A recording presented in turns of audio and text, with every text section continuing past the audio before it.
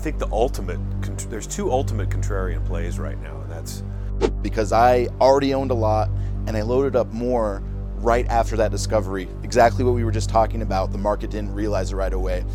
I met with 30 companies, so I can't remember all the details by any means, but I like first movers, so I enjoyed talking to. So yesterday, actually I was talking to David near the end of the day, and there was a couple companies that did stand out. And one in particular, I was like, you know what, it's really interesting.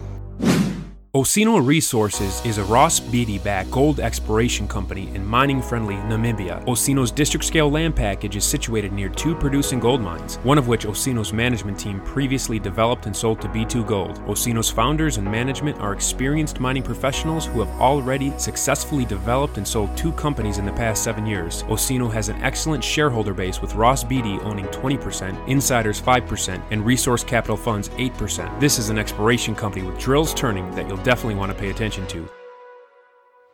Osino trades in New York under the ticker OSIIF and in Toronto under the ticker OSI. To learn more, go to osinoresources.com. That's osinoresources.com. Welcome back to Mining Stock Education. I'm your host, Bill Powers, and I'm at the Beaver Creek Precious Metals Summit, and I'm hosting a roundtable with David Erfle, the Junior Miner Junkie, Nick, the Mining Book Guy, and Brian Lenny of JuniorStockReview.com. We had a roundtable like this at the PDAC, and I like to gather these gentlemen, pull you together so that the listeners that are listening to us right now can gain some of the experience that we've experienced today. So, for example, one thing I thought as I reflected on meeting with 30 different management teams over 2 days. This is the end of the second day of the conference. I remember talking to one CEO and asking about the financial situation of the company, and they had so much money in the bank, and it was a long-term development project, and he didn't have any cares in the world when it came to finances. And then I talked to another junior miner that had about $500,000 in the bank, an explorer, and he didn't know where the next 1.5 was coming from. So those are just the expression on their face when you talk to them. Those are some of the tangibles that you pick up when you're here. So I'd like to start off the conversation by talking about what are some of the key intangible or tangibles that you picked up as you talked with people today. And Brian, how about we start with you? Sure. Yeah, there does seem to be a diverse cross-section of companies here. But in my experience, I've done 20 meetings so far. Most of the guys, probably 90%, have been well cashed up. And the other guys were in the process of raising. And but it's interesting. Like I had another conversation with how the market is and are we seeing a turn? And it's hard to tell. Still getting a mixed kind of view of things with these companies. So, Nick, any thoughts? Yeah, so, after doing a bunch of one-on-ones this year and in previous years, I feel like there's a bit of a pattern with some of the companies that really have this pitch that seems almost a little artificial. I mean, they're almost too good at it, versus the companies where sometimes they're just poor at presenting, and that's a problem. But sometimes you get into that technical information, and I might not pick up on everything, and they're not the best presenters, but it's authentic, and they're not trying to oversell me to any degree. And so there were a few of those, this time, and then there were a few from previous times where I know that they tried to pitch me too much, and those companies didn't work out. So I think it's really interesting to start to see those types of patterns at these one-on-ones. Mm-hmm. And we are outside. I want to say for the listener, we're outside. There was some rain, so we're under a tent. So if you hear some wind or some ambient noise, just know that that's where this recording is taking place. David, what are your thoughts? Well, it's nice to see smiles in meetings instead of frowns and frustration in people's presentations and how they're presenting their projects. But I'm not seeing a lot of companies that I'm unfamiliar with, because I have subscribers that I have to keep up to date on the companies that I'm invested in, and they're all here.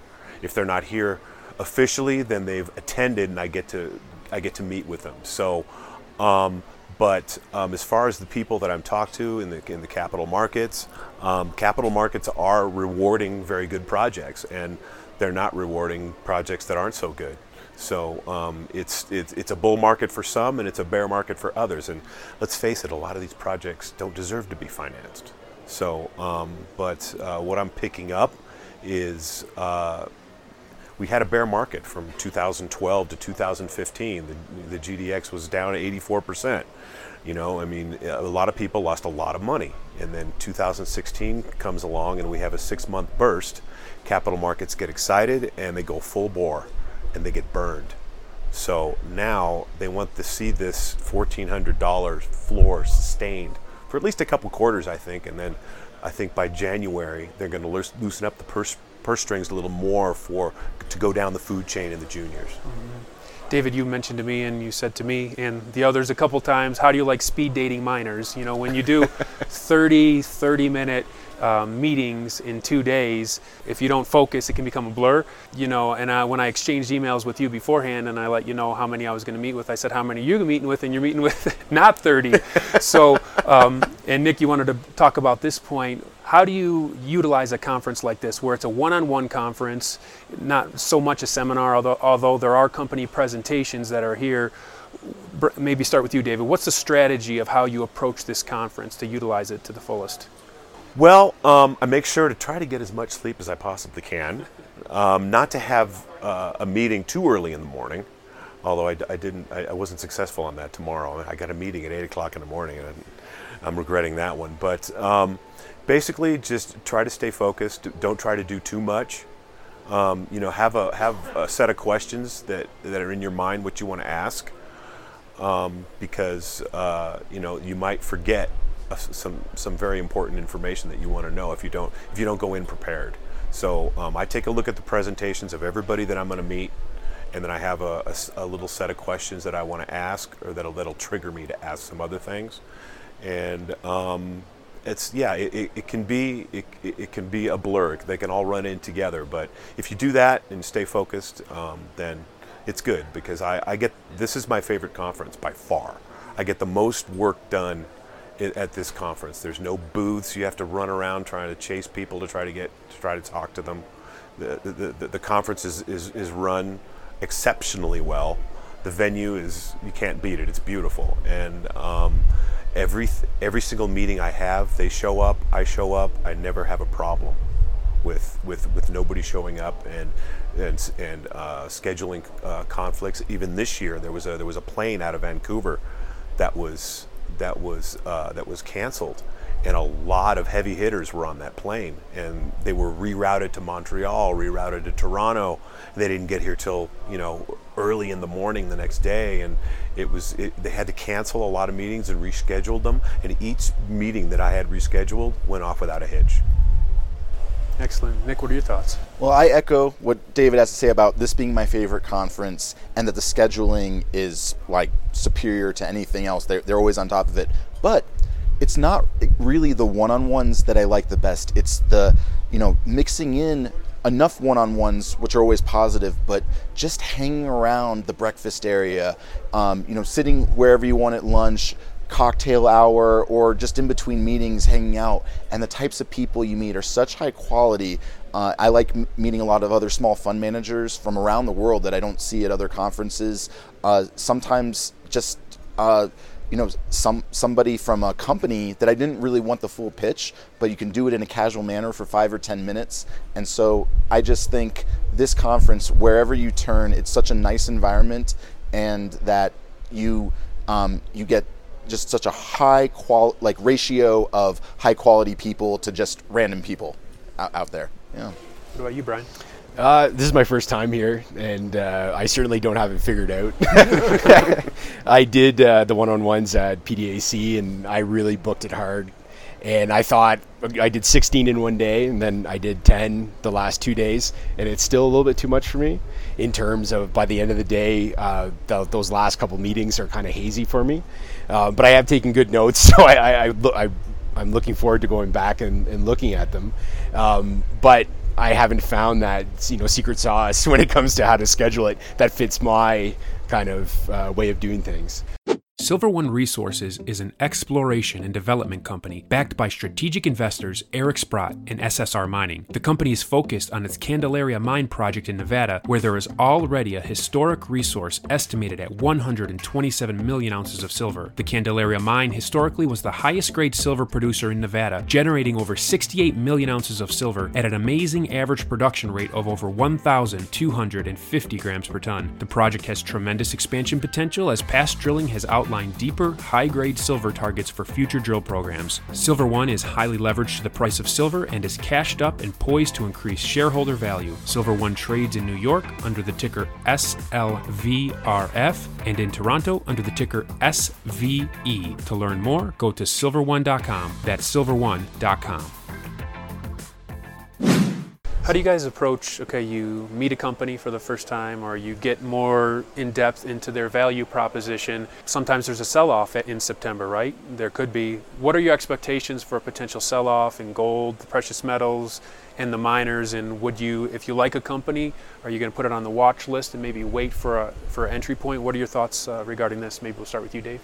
Yeah, I have a watch list for myself and my subscribers of 20 companies.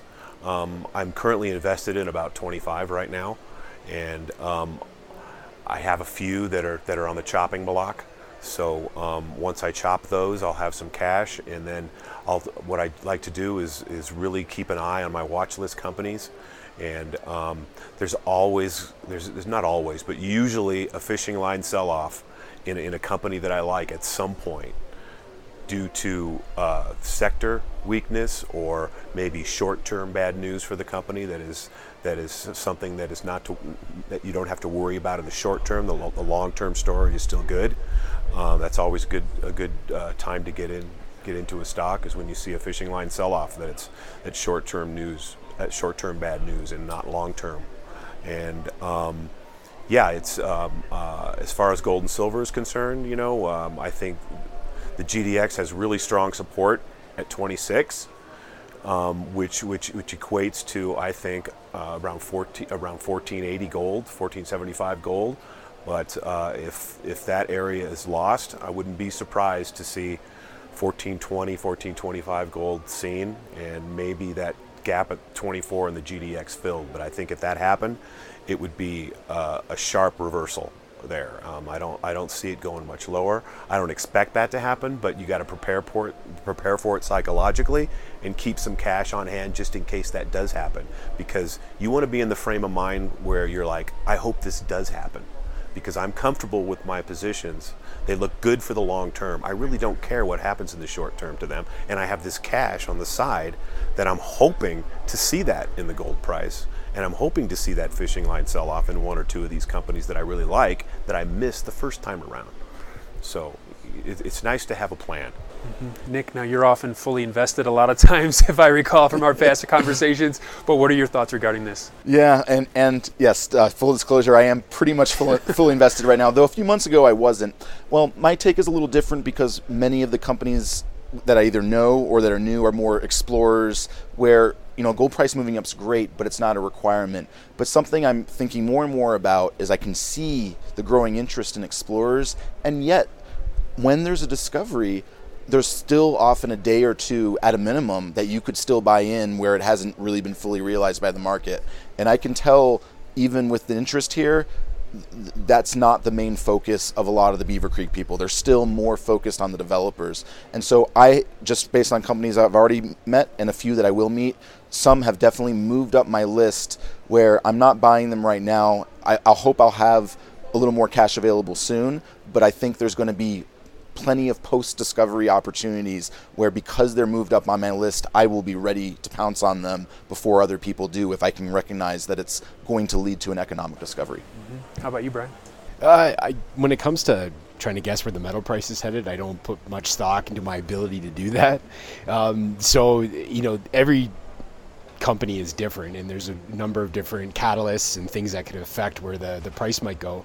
But for me, if I like the company and I like how the catalyst or how it sets up, I'll buy and not really worry if there's a correction or not.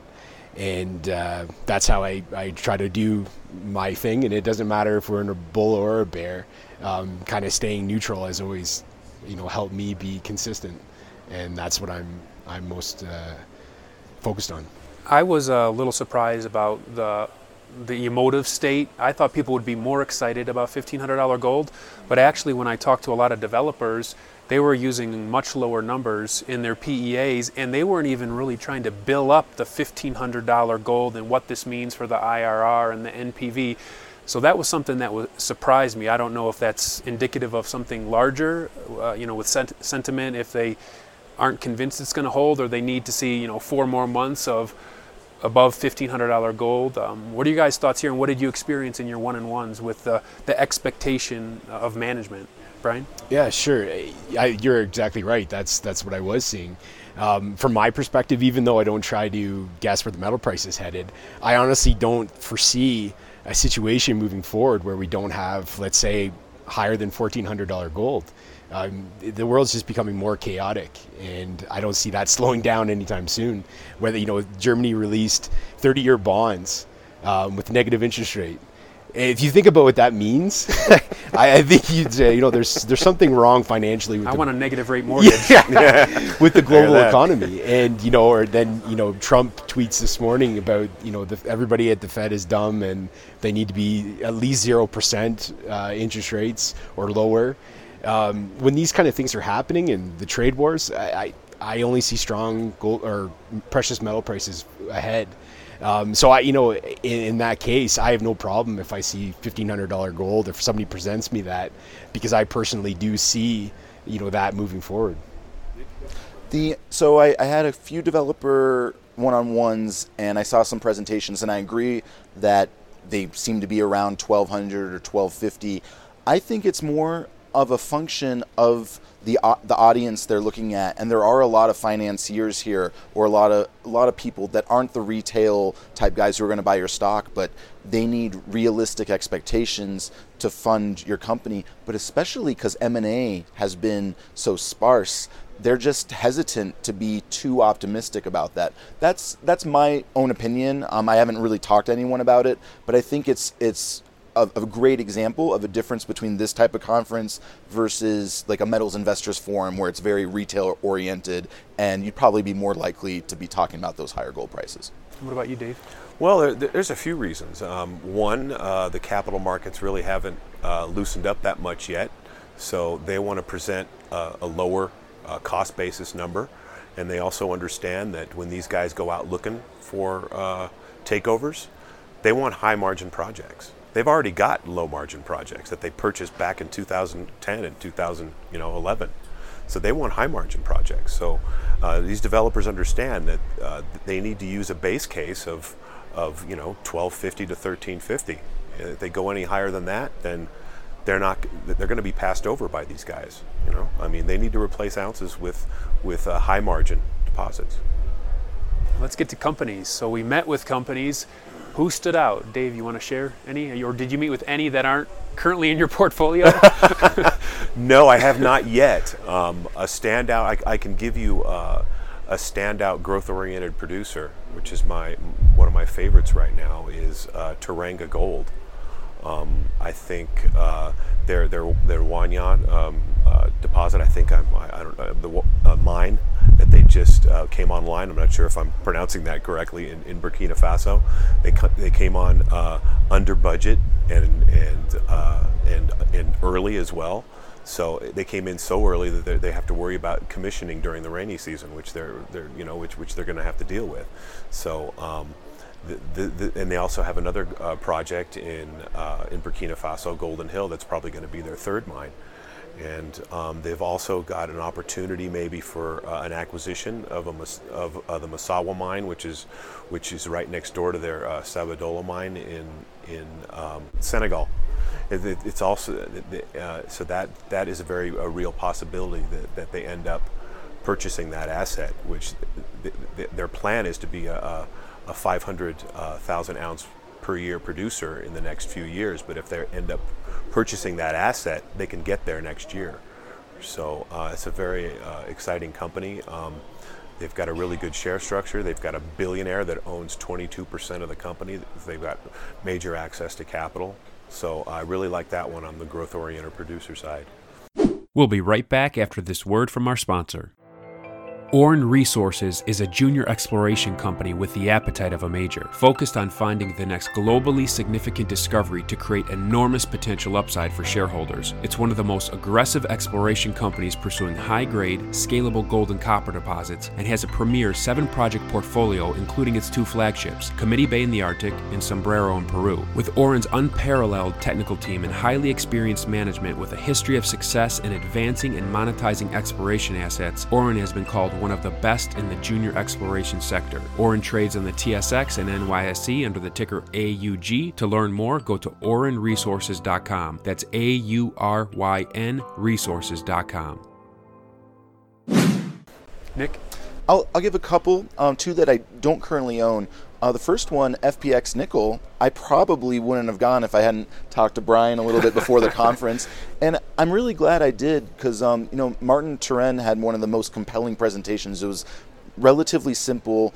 You learn a lot about nickel supply and demand in the presentation, but he just had some very interesting metrics and compelling, comparisons compared to other nickel projects out there. So nickel's something I don't really own anything in the space, but that was a great one. The second one goes back to some of the comments I made earlier. So Antipa Minerals, a company that I have done a YouTube video a few years ago on. It's AZY on the ASX. It's their first year here, and I had said in that old video that maybe they should go to Beaver Creek, and I'm glad they did, and it's representative of a lot of other ASX companies coming up here. Their managing director, Roger Mason, I had never talked to him on the phone, and he was a technical guy, and he was not trying to sell me or anything, but it was just so impressive, what he went through in a 25-minute period. After I had researched so much about the company, I learned so much more, but at the same time, there's over 2 billion shares out, so I was thinking of Dave, where that would be an immediate pass for him. But this is an interesting situation where a lot of people, they would pass right away, but I'm willing to give it a shot because I think they're even more focused on the really big discoveries. And it had a little hype because Rio Tinto made a discovery next door, and Greatland Gold, that's listed in the UK, also made a discovery, but they've been there the longest. They've done some stuff, but they have the best land in this part of Western Australia. So I'm really glad they're here, and again, representative of Australian companies coming and really good technical work. Mm-hmm. Brian? So I met with 20 companies that I basically knew nothing about over the last 2 days. And, a 30-minute meeting with the companies, I'm sort of reluctant to say this stood out or that didn't. And I'll give an example of why. So yesterday, actually I was talking to David near the end of the day, and there was a couple companies that did stand out. And one in particular, I was like, it's really interesting. And just before this, I wanted to be sure, a little more background, and I'm glad I did, because in that 30-minute conversation, they failed to tell me that they have a stream on the project, and it drastically changes how I view, and that's even without doing any. I just did a napkin type calculation, and it's a big difference between what I thought might be the profit margins to what it actually is. Second to that, I had a great conversation this morning with White Gold. Yukon? The Yukon. I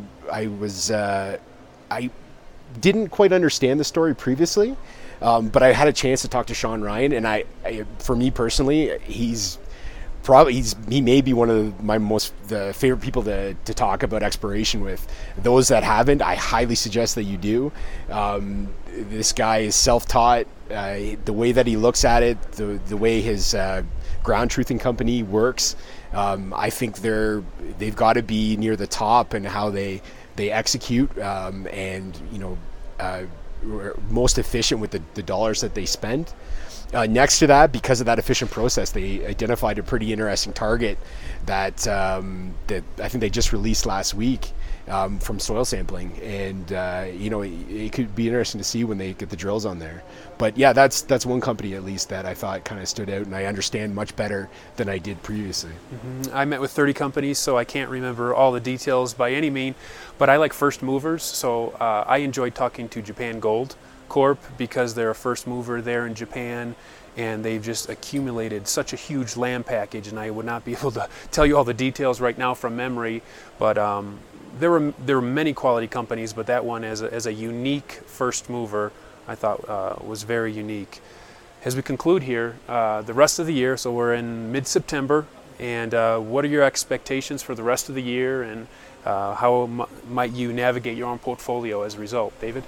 Well, I think there's two ultimate contrarian plays right now, and that's uranium stocks, which tend to bottom in November, and anything copper and zinc's being sold.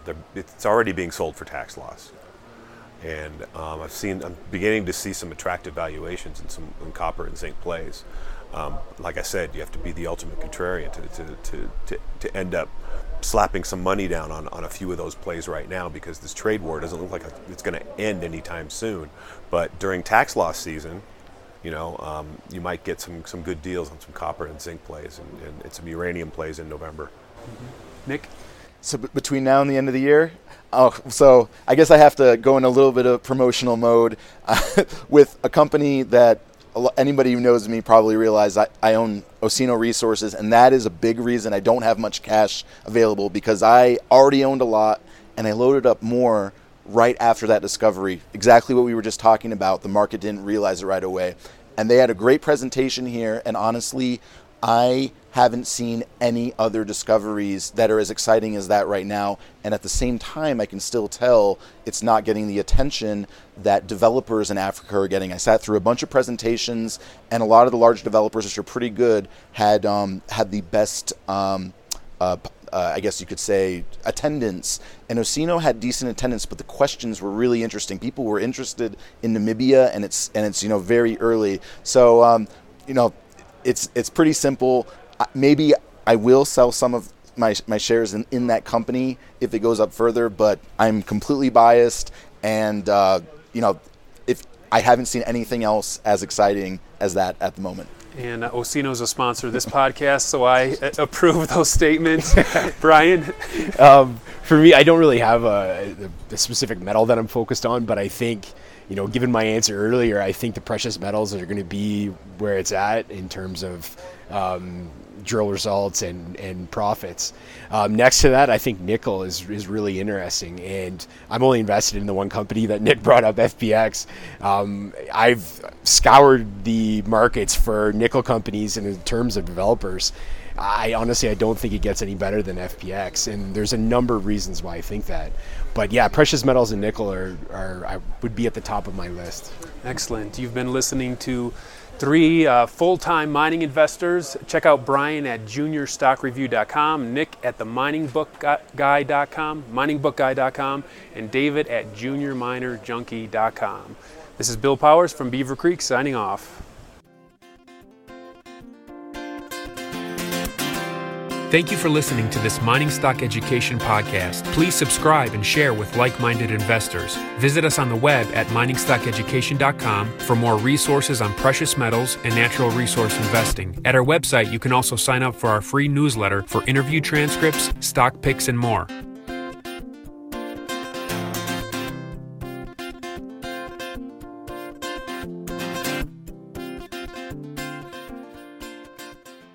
This podcast is for informational purposes only and is not to be considered personal legal or investment advice or a recommendation to buy or sell securities or any other product. We make every effort to be accurate, but the information presented is not to be considered infallible. It may contain errors, and we offer no inferred or explicit warranty. If personal advice is needed, consult a qualified legal, tax, or investment professional. Do not base any investment decision on the information contained on miningstockeducation.com, our podcasts, or videos. Make sure you always conduct your own thorough due diligence before investing. Realize that we may hold equity positions in or be compensated by some of the companies we feature, and therefore are biased and hold an obvious conflict of interest. For our full disclaimer, please visit our website.